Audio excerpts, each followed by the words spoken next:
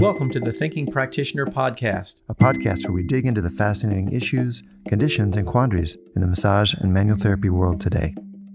I'm Whitney Lowe. And I'm Tel Luca. Welcome to the Thinking Practitioner.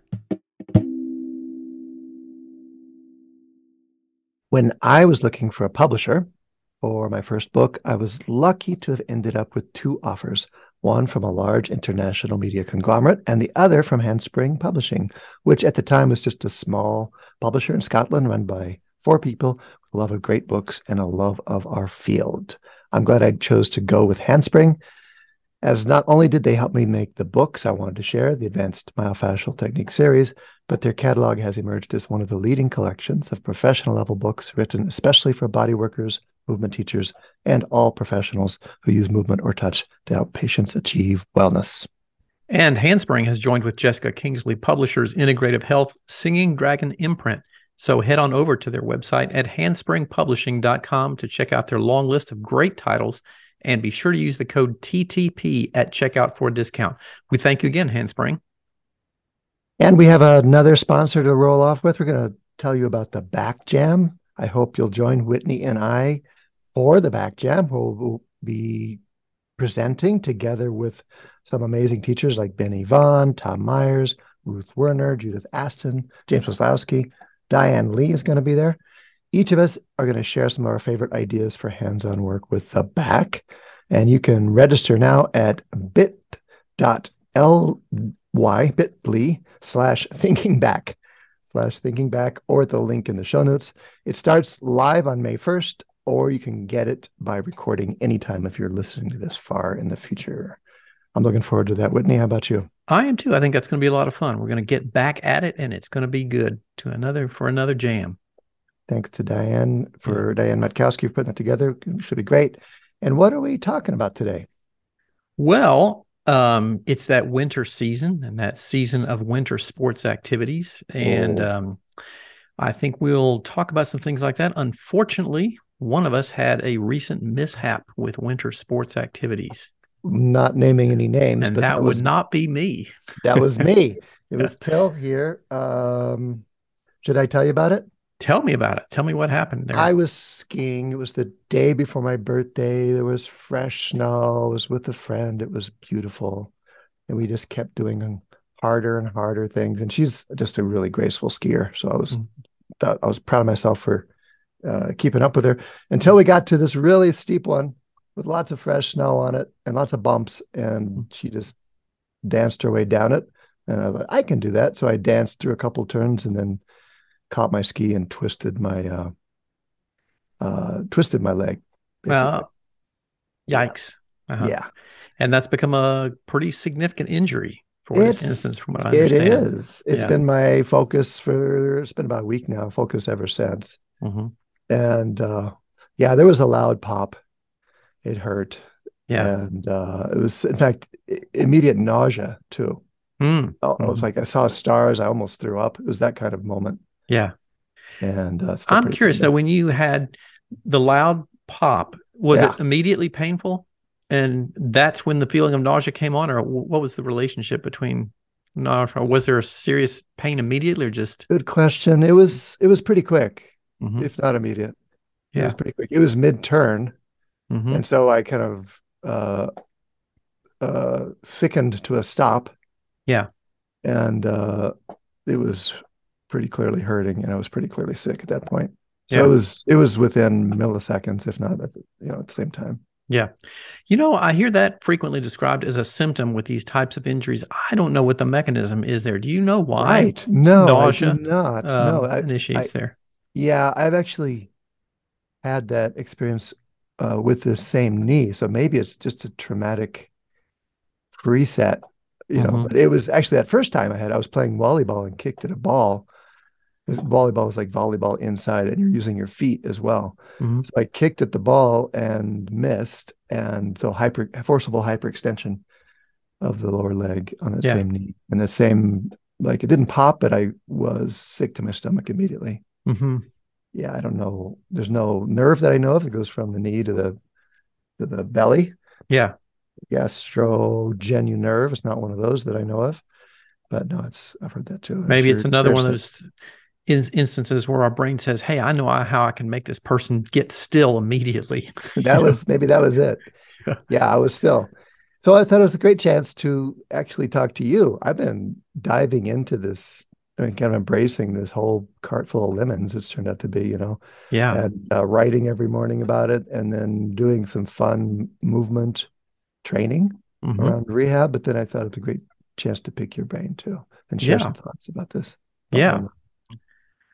So let's dive in a little bit. Tell me, what do you know about these acute sprains or injuries, these ligamentous acute injuries of the knee? Yeah, so let's just take a quick sort of survey tour across what I often refer to, and lots of people do too. This is the big four of the ligaments of the knee. There are four main stabilizing ligaments of the knee that are designed, and I always talk about this in relationship of thinking about what your knee is actually trying to do. It's like if you take two pencils, for example, and try to balance them end to end on their eraser points, and then hold a weight down on them.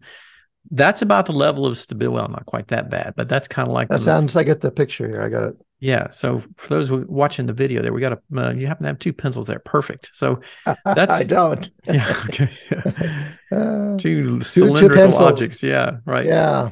So two cylindrical surfaces, with shafts balancing on their endpoints together. That's not a really stable arrangement at all. And so it goes to these four primary stabilizing ligaments of the knee to give you a great deal of that stability. Now, of course, they're not the only things that do that, but they're the big ones that really do a great deal of that. So injuries to these ligaments, we refer to, of course, as sprains, SP, not strains, which that is an injury to muscle tendon units. So remember that a sprain is a damage to, or usually some degree of overstretching of that ligament where it's been exposed to high tensile force loads, pulling, in other words.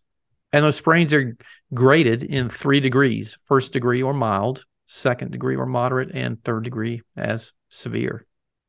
Okay, sprains are thought to be primarily ligament, while strains would be a myofascial unit. Yeah. Mm-hmm. Okay. Yeah.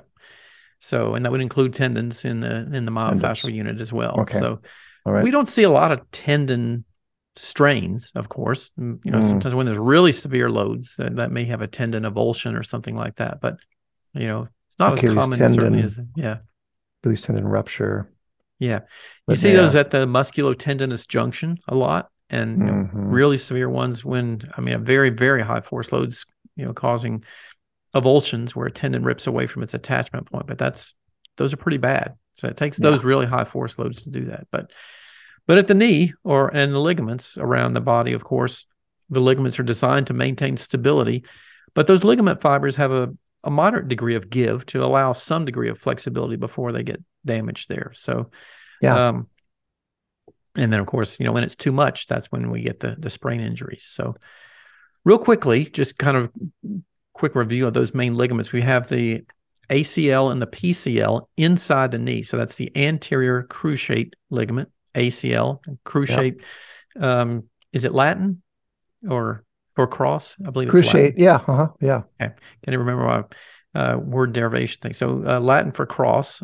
So the anterior cruciate and posterior cruciate cross inside the knee joint itself. So anterior cruciate goes from the anterior tibia back angling inside the knee to the posterior femur. And its primary function is to resist anterior movement of the tibia in relation to the femur. So we got a model up here so we can see that tibia. Now, if it moves forward in relation to the femur, to push it forward. We can't because this has these crossed ligaments in there. That's right. Yeah. Ligaments, trying to show you. Okay, so we're trying to demonstrate that with that little knee model there. But imagine if the tibia, the proximal tibia, moves forward in relation to the femur. That's the motion that ACL is trying to resist. Right. Okay. And ACL injuries, this is mainly because we move most of our lifetimes in a forward direction. And the way the forces are with jumping, landing, stopping, turning, and all that kind of stuff, it puts a very high force load on that anterior tibia. And remember too, like when you land from a jump or when you suddenly stop running, the quadriceps engage in a very high force load contraction pulling on the anterior tibia. And that's one of the things that causes ACL injuries, is that very high anterior translation of the tibia there. So they're common injuries. Yeah. You can see that patellar tendon in the image there coming across and attaching to the front side of the tibia. So you imagine when that pulls really hard, that's going pulling that thing forward, huh? Pulling that thing forward. Yeah. So it's I hope opposite. I didn't do that. I hope I didn't do that. And one of the PTs I talked to since it says, well, when there's a pop, I've almost always seen it to be anterior cruciate. Yeah. And anyway, I hope it's not that case for me. Yes, you're going to have to get a greater sort of evaluation to find out for sure about that. Yes, which is another story. We'll see if we have time for. Yeah. So, so the other inside the knee is the posterior cruciate, or PCL. That goes from the posterior aspect. You can see it's kind of like on the back side of that little model right there. That PCL going from the posterior part of the tibia, angling up inside to the medial condyle of the femur, but going towards the anterior direction of the femur. And it's going to resist the opposite motion, posterior translation of that tibia in relation to the femur. Yeah. Will that knee bend into full flexion?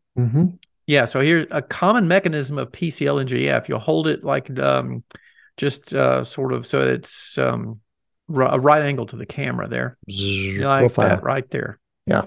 So common mechanism of PCL injuries is when you're sitting in a car as a passenger, for example, and you have a head-on collision, and the tibia is thrust against the dashboard, and that pushes that tibia backwards. Exactly, just like that. So that's our common mechanism there. Or you're kicking at a volleyball. Kicking at a volleyball. There you go. Common football injury. Kick and miss, and that extreme hyperextension doesn't describe that backwards tibia movement like you were talking about, but basically overstretches that posterior side of the arrangement and can tear or rupture that. Yeah.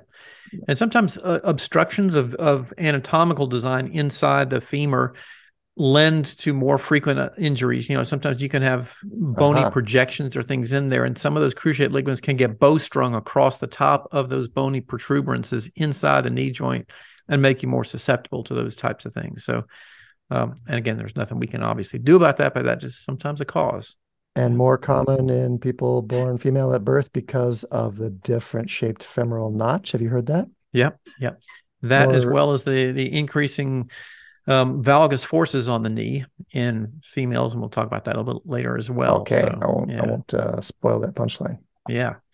Okay, so our last two, the lateral, collateral. These are the collateral ligaments that are on the collateral, meaning both sort of on each side, collateral. Actually, they should be, it's a little confusing to consider the collateral ligaments because one's on the medial side, so that's a little bit confusing terminology-wise. But we have the lateral collateral ligament on the outside or lateral side of the knee, going from the lateral epicondyle of the femur down to the fibular head. Now, it's a little bit kind of smaller. You can see in that diagram right there of our knee, of it attaching to the fibular head. And Till, can you turn that around so you can see that gap between the lateral collateral ligament and the side of the knee and the femur and tibia there? Pretty good degree of gap right there.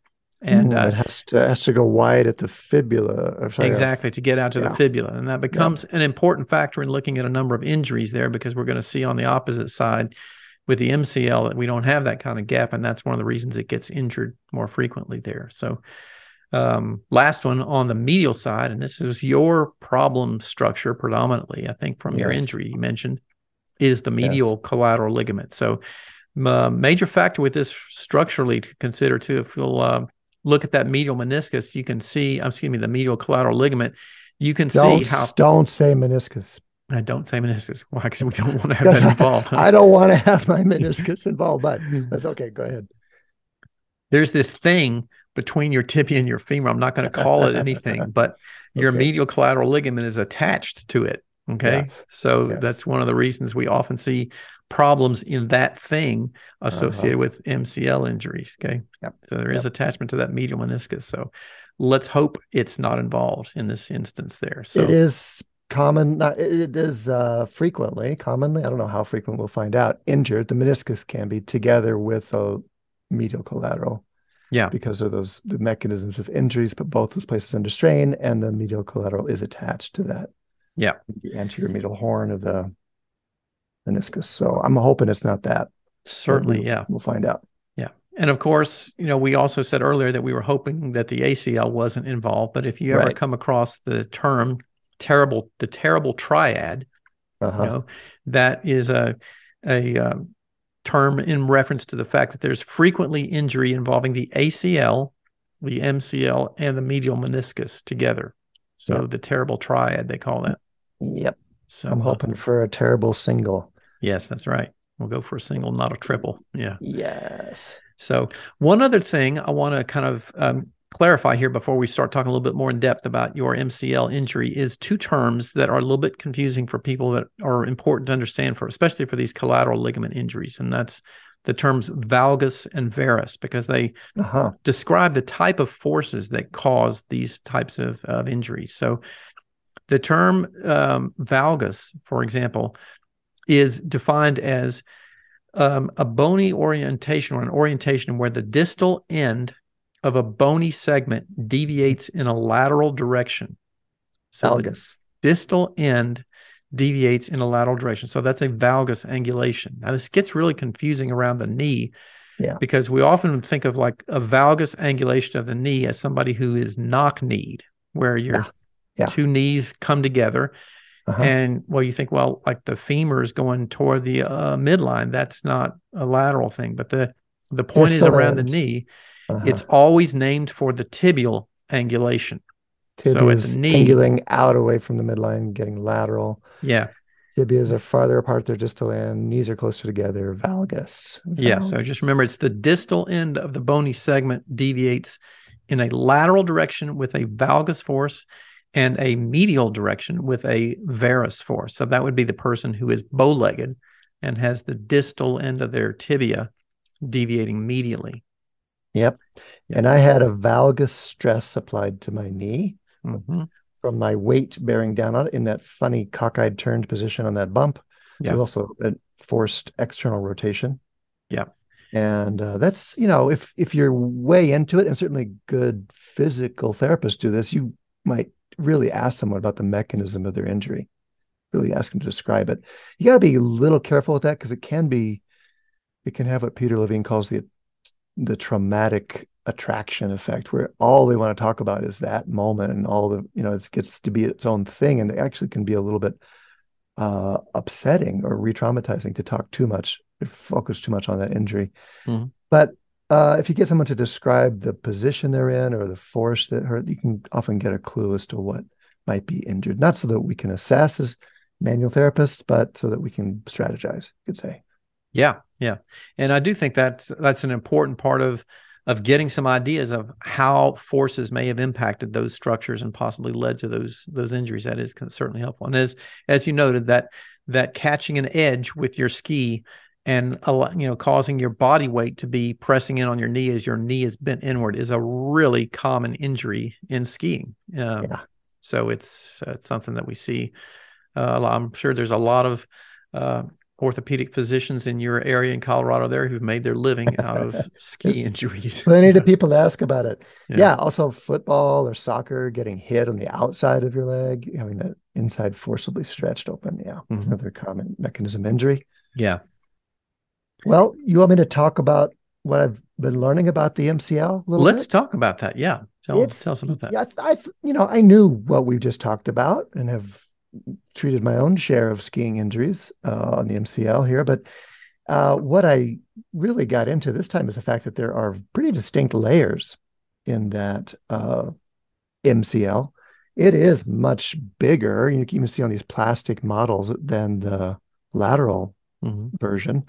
But on the dissection models, if you look at it, it's huge. It's like a big, it's basically continuous with the joint capsule. It lies superficial to the joint capsule. It's out of it, but there's fibers that connect it and various other fascial connections into the surrounding muscles in a layered fashion. And there's even named portions. So like the deep part is the part of the medial collateral ligament that's right up next to the joint capsule.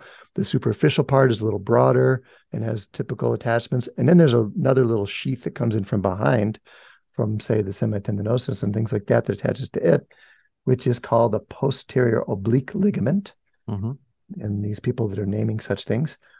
And I'll bet that's what I heard, just based on what I can palpate on myself. and where it is, and then also what motions hurt still, because external rotation still hurts, unweighted. If it was weighted external rotation, that's a meniscus sign. But especially unweighted, just turning my foot, sitting with my knee bent, turning my toe out a little bit, that's painful right there where I got hurt.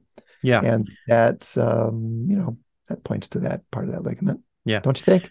Yeah. And that's an important sort of clarification and evaluation thing. And this is sometimes done in the orthopedic evaluation, trying to identify discrepancies between meniscal and ligamentous injuries. And so, for example, that ligament structure and the surrounding capsule are both pulled when you do that external rotation movement of the knee, whether that's weighted or not. Right. So, for example, when you do it unweighted and it hurts, and you do it weighted and it hurts, that's probably a pretty good indication that you're looking at meniscal and or capsular involvement. Because as you noted, all right, doing it live for those not seeing the video, we're doing a live demonstration. I'm standing up and you can't see much, it's off camera, but I'm just turning to see. Yeah, sure enough, it's the open chain version where I just turn my foot out hurts at least as much, if not more. Yeah. Okay. So because it hurts with both of those, that would be more indicative of ligamentous and capsular involvement. If the meniscus, you're not putting weight on the meniscus in the unweighted version. So you cross-reference those two strategies to kind of get an idea. This sounds more like it. And back to I want to mention just something you were talking about with the structure there of all the fibrous connections and sort of interwoven fibers between the capsule and the medial collateral ligament itself is probably one of the reasons that it hurts so much, because we do know the capsule is very richly innervated. So tensile loads on damaged capsular fibers, make that hurt a lot more. Make that hurt. It's sensitive so that we can sense, so that we can feel what position an angular forces are going through our knee joint. So then when they get injured, they hurt even more. I'll see if I can put a picture of those layers in the show notes, because I found a really good open source one. That would be great. Really cool. Yeah. And then there's the valgus stress test, which my primary care physician very carefully did with me. She was very gentle. That was nice. I appreciated that. But that's a test where you essentially line up the bones of the leg. Maybe you'll bend them a tiny bit, and then let's see, put this in the right way. You'll put a little bit of stress on the inside of the tibia to force that joint into a gentle valgus position. So valgus stress test is like trying to gap the inside of the knee joint in a more or less straight position. And it's thought that in a straight position, correct me if I'm wrong, Whitney, you don't want to feel any give at all. That means, force closure, everything's locked together, but a slightly bent knee position, there'll be a little bit of gapping there. Non-painful if in a normal person.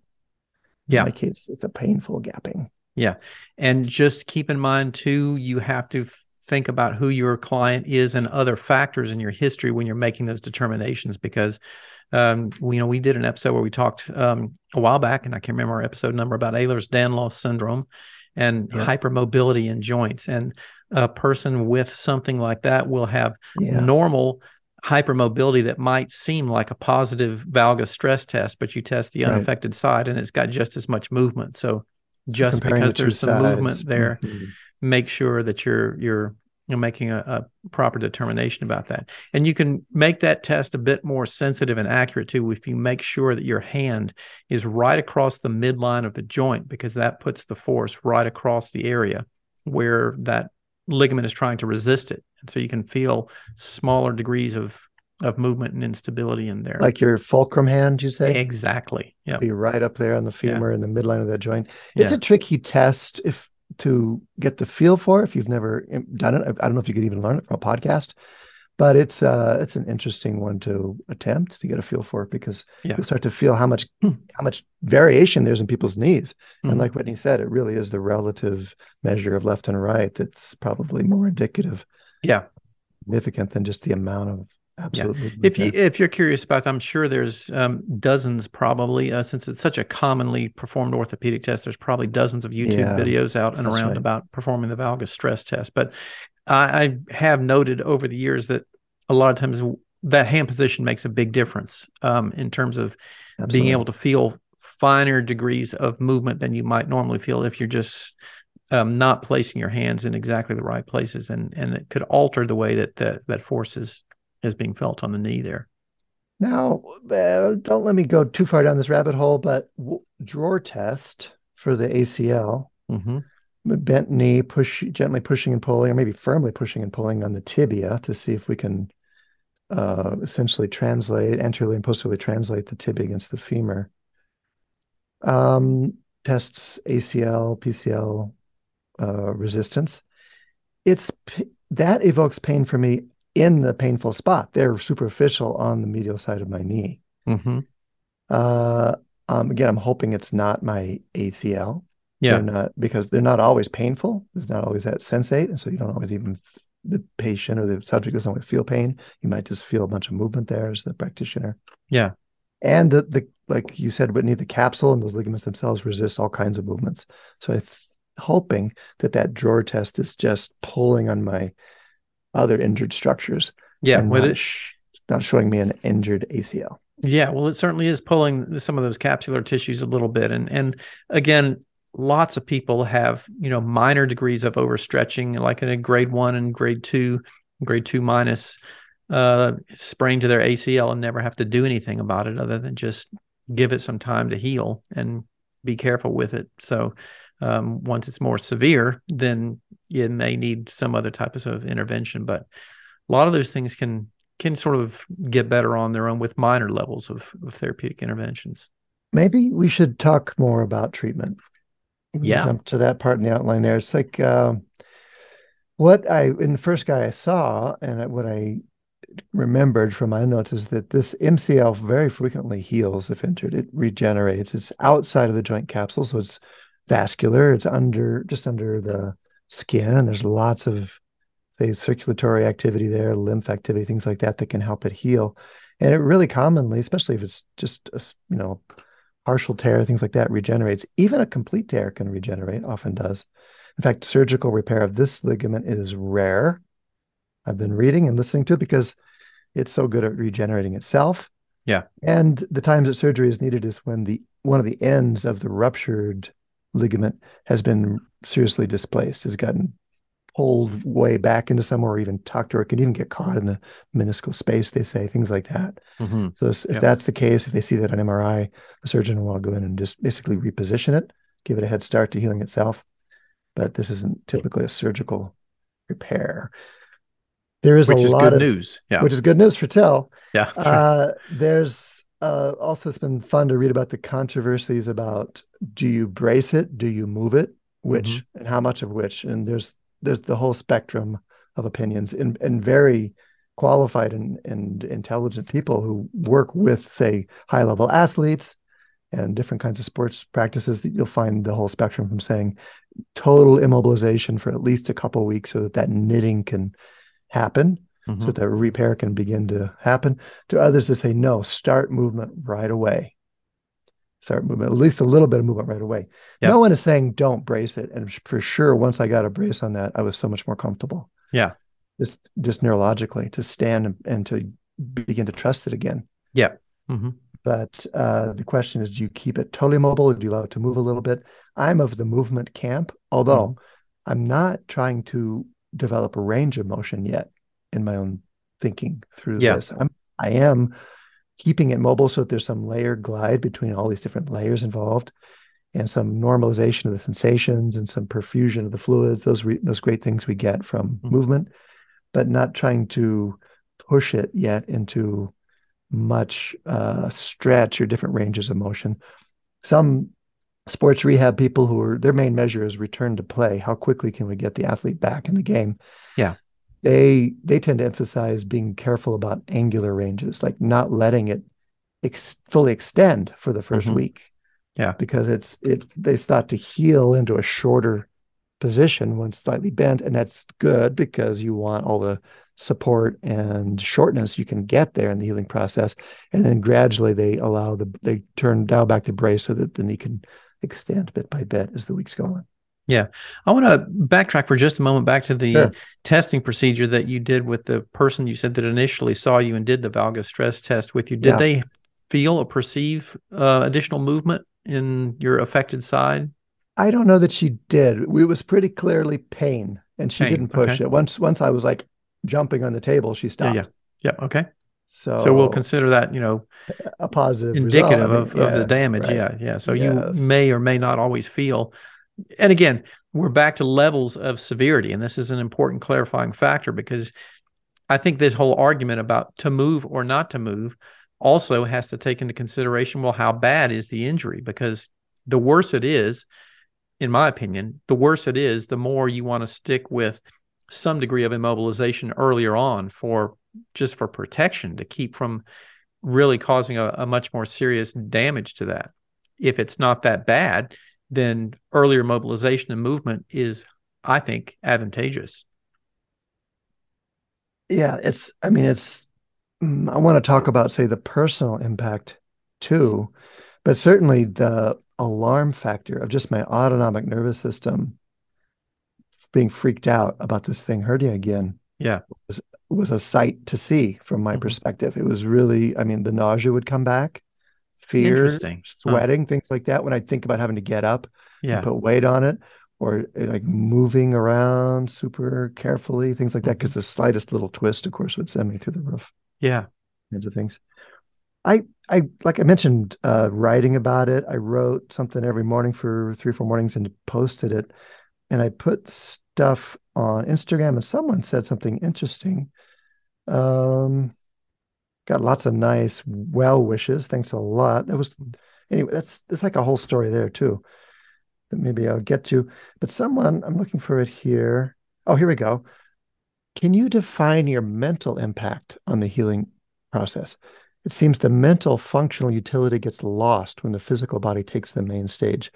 Someone said, "Hey, what's going on the psychological level?" I heard that to read because we can really get so focused on the physical that got lost for her, and um, that was a great question to ponder too for me, just as a person, as a practitioner, because I'm way technical. I'm way into this stuff. And it was comforting in many ways to focus on the technical part because it was upsetting, for goodness sake. Sure. I was really, I mean, it's funny to talk about too, because not only was it upsetting then, but then later it got embarrassing how upsetting it was because there's so many more serious things people go through all the time. This is like, a first world Colorado skier problem in so many ways. But the fact that it was really upsetting, I mean, just lying there in bed the first morning, this happened to be my birthday morning too, going, wow, I'm not going to be able to run for a while or a walk, or I'm supposed to go to Asia for a month. Am I going to be able to do that? So I'm waking up facing the loss of these things that are important to me. Yeah. Just, you could say, hanging out in the heart of grief for that moment. Yeah. It was just really eye-opening or reminding, like, of course, but like, wow, even something like this can really send somebody for a loop. Yeah.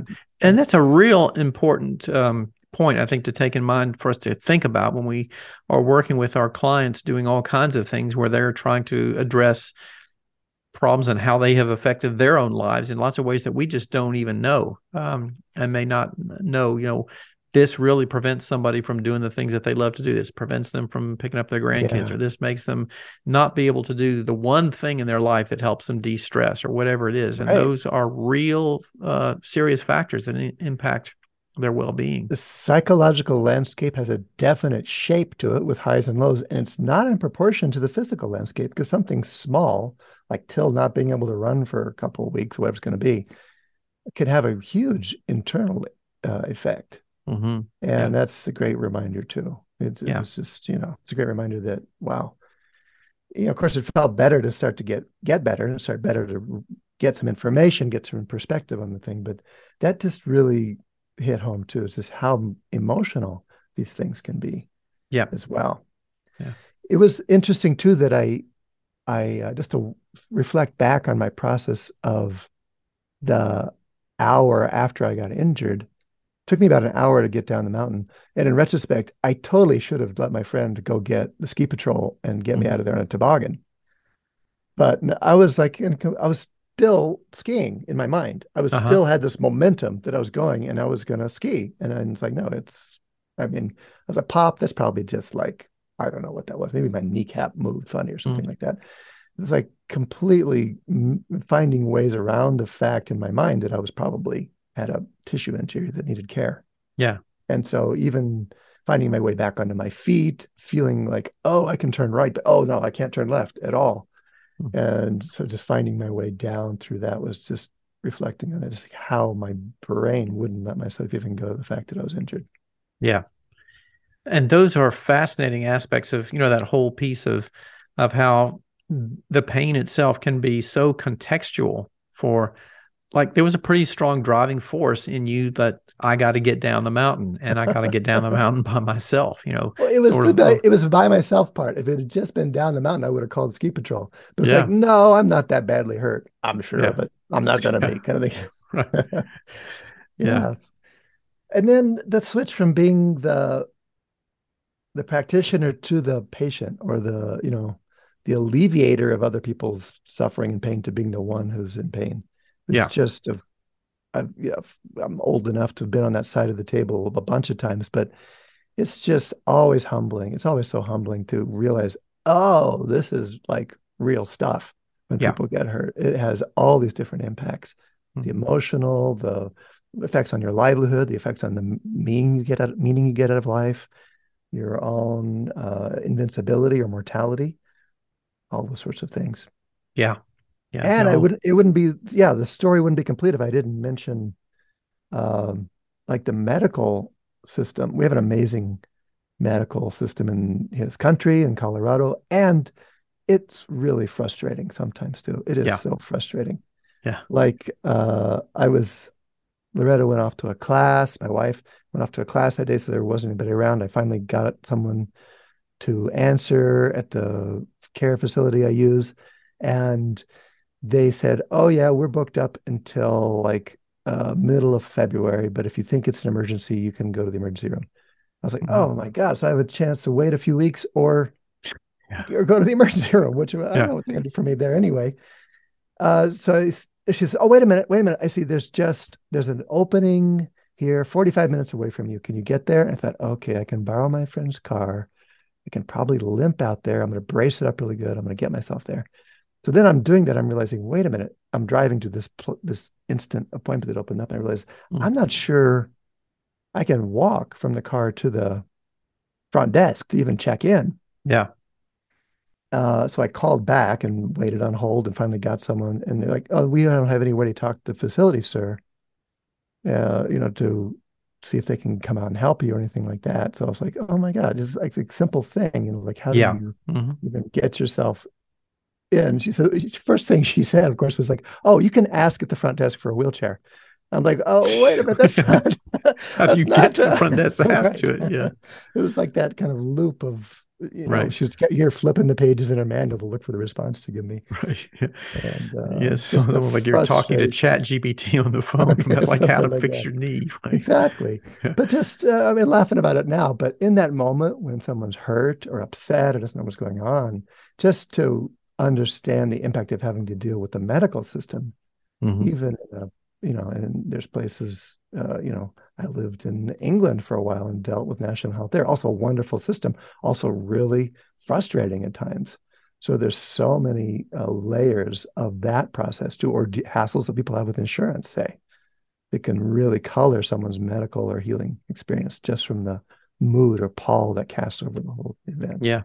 And I think that's also to another reminder of why, we have so many people that will often come in to see us in this level of real frustration because they've tried so many other things that have been unsuccessful, and they've had a great deal of difficulty getting access through the traditional healthcare portals to get appropriate care. And we're a lot of times a real different experience for them, hopefully, in being able to have a better access Hopefully we process. are. We just true. Yeah. I mean, being on hold with a healthcare system is not a healing experience. It doesn't Yeah. engender a state of mind in your nervous system that's conducive to getting better.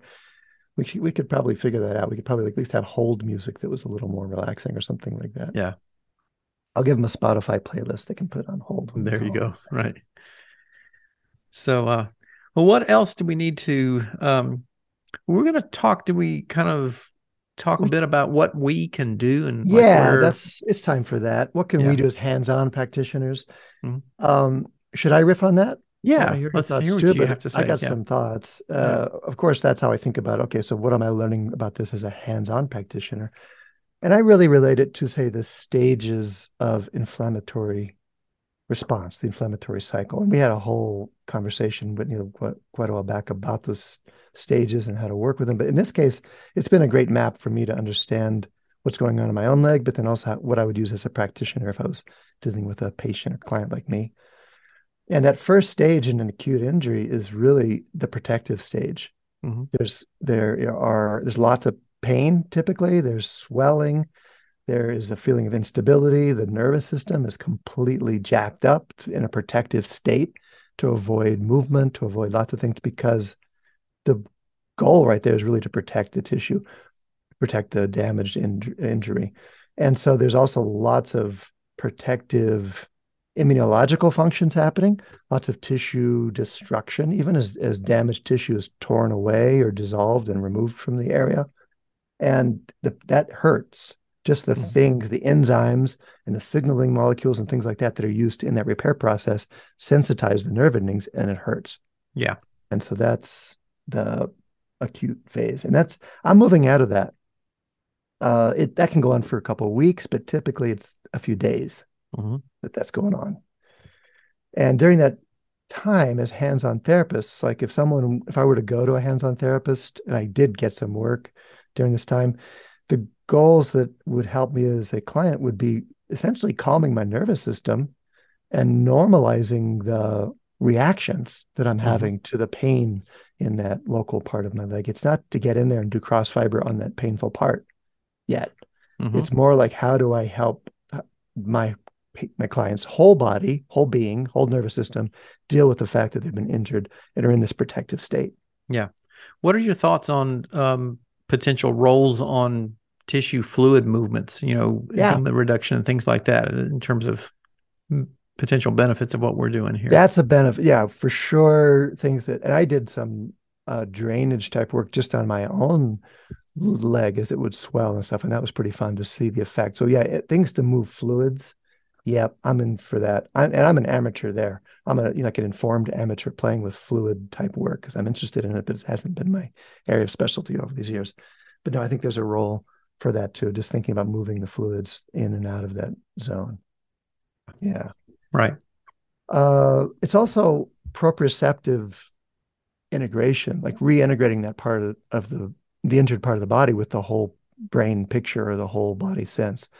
Because pain is a proprioceptive disruptor. It really overshadows all the other sensations and functions your brain has in terms of motor control and pleasant touch. All those things get, basically cast in the shadow of this big painful event.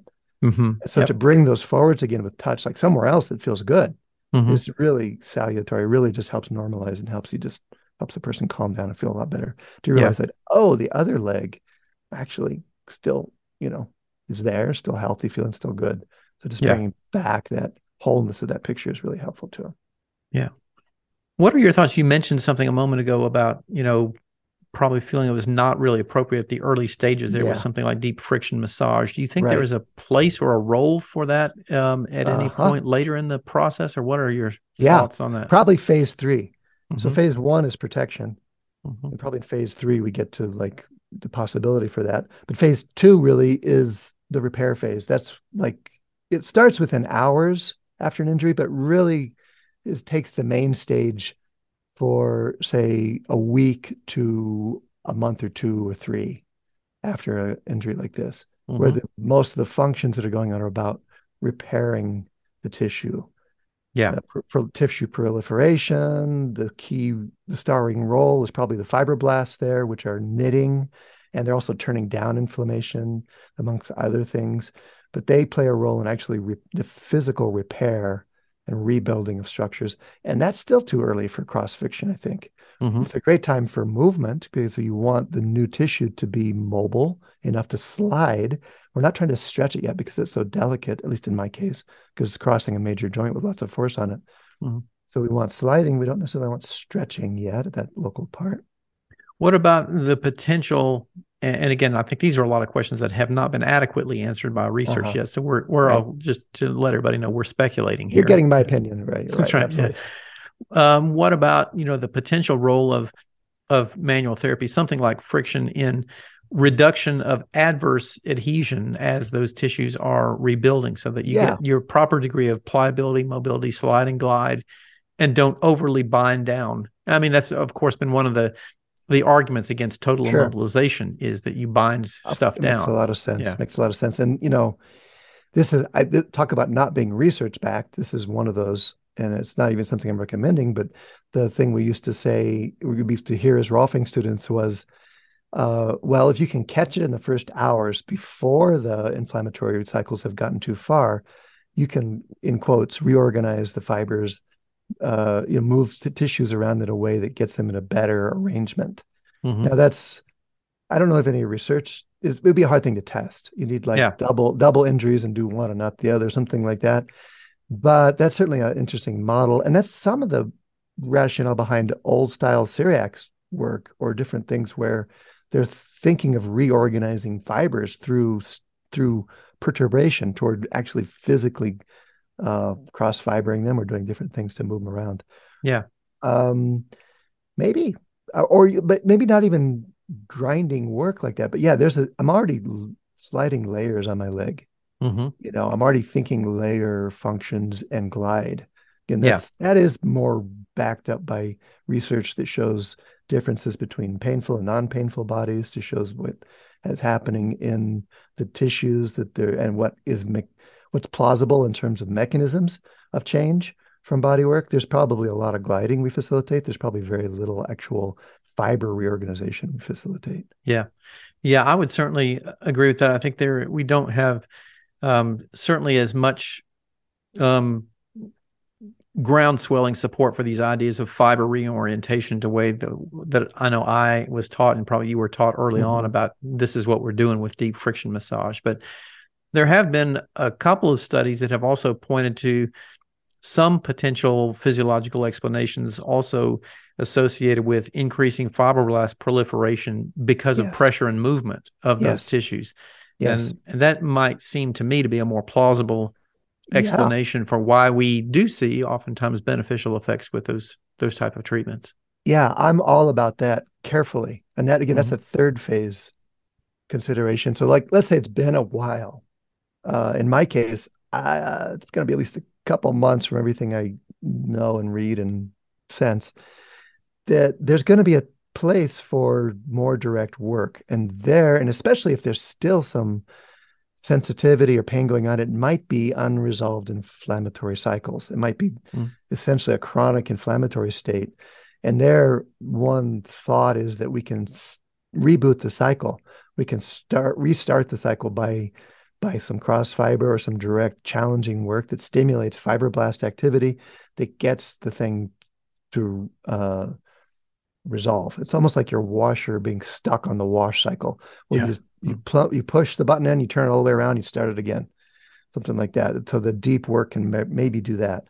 That's a high risk maneuver because if someone's dealing with a lot of inflammatory load or a lot of challenge, we don't want to necessarily stress their system out more in that way.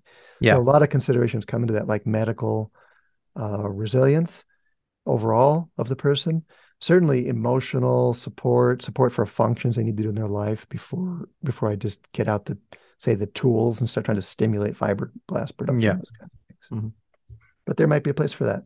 Yeah. We'll see. We'll see in my case if I get there. But right now, some gentle movement, some nice touch to remind me that I have a whole body, some sweet social media messages to remind me that I'm not alone.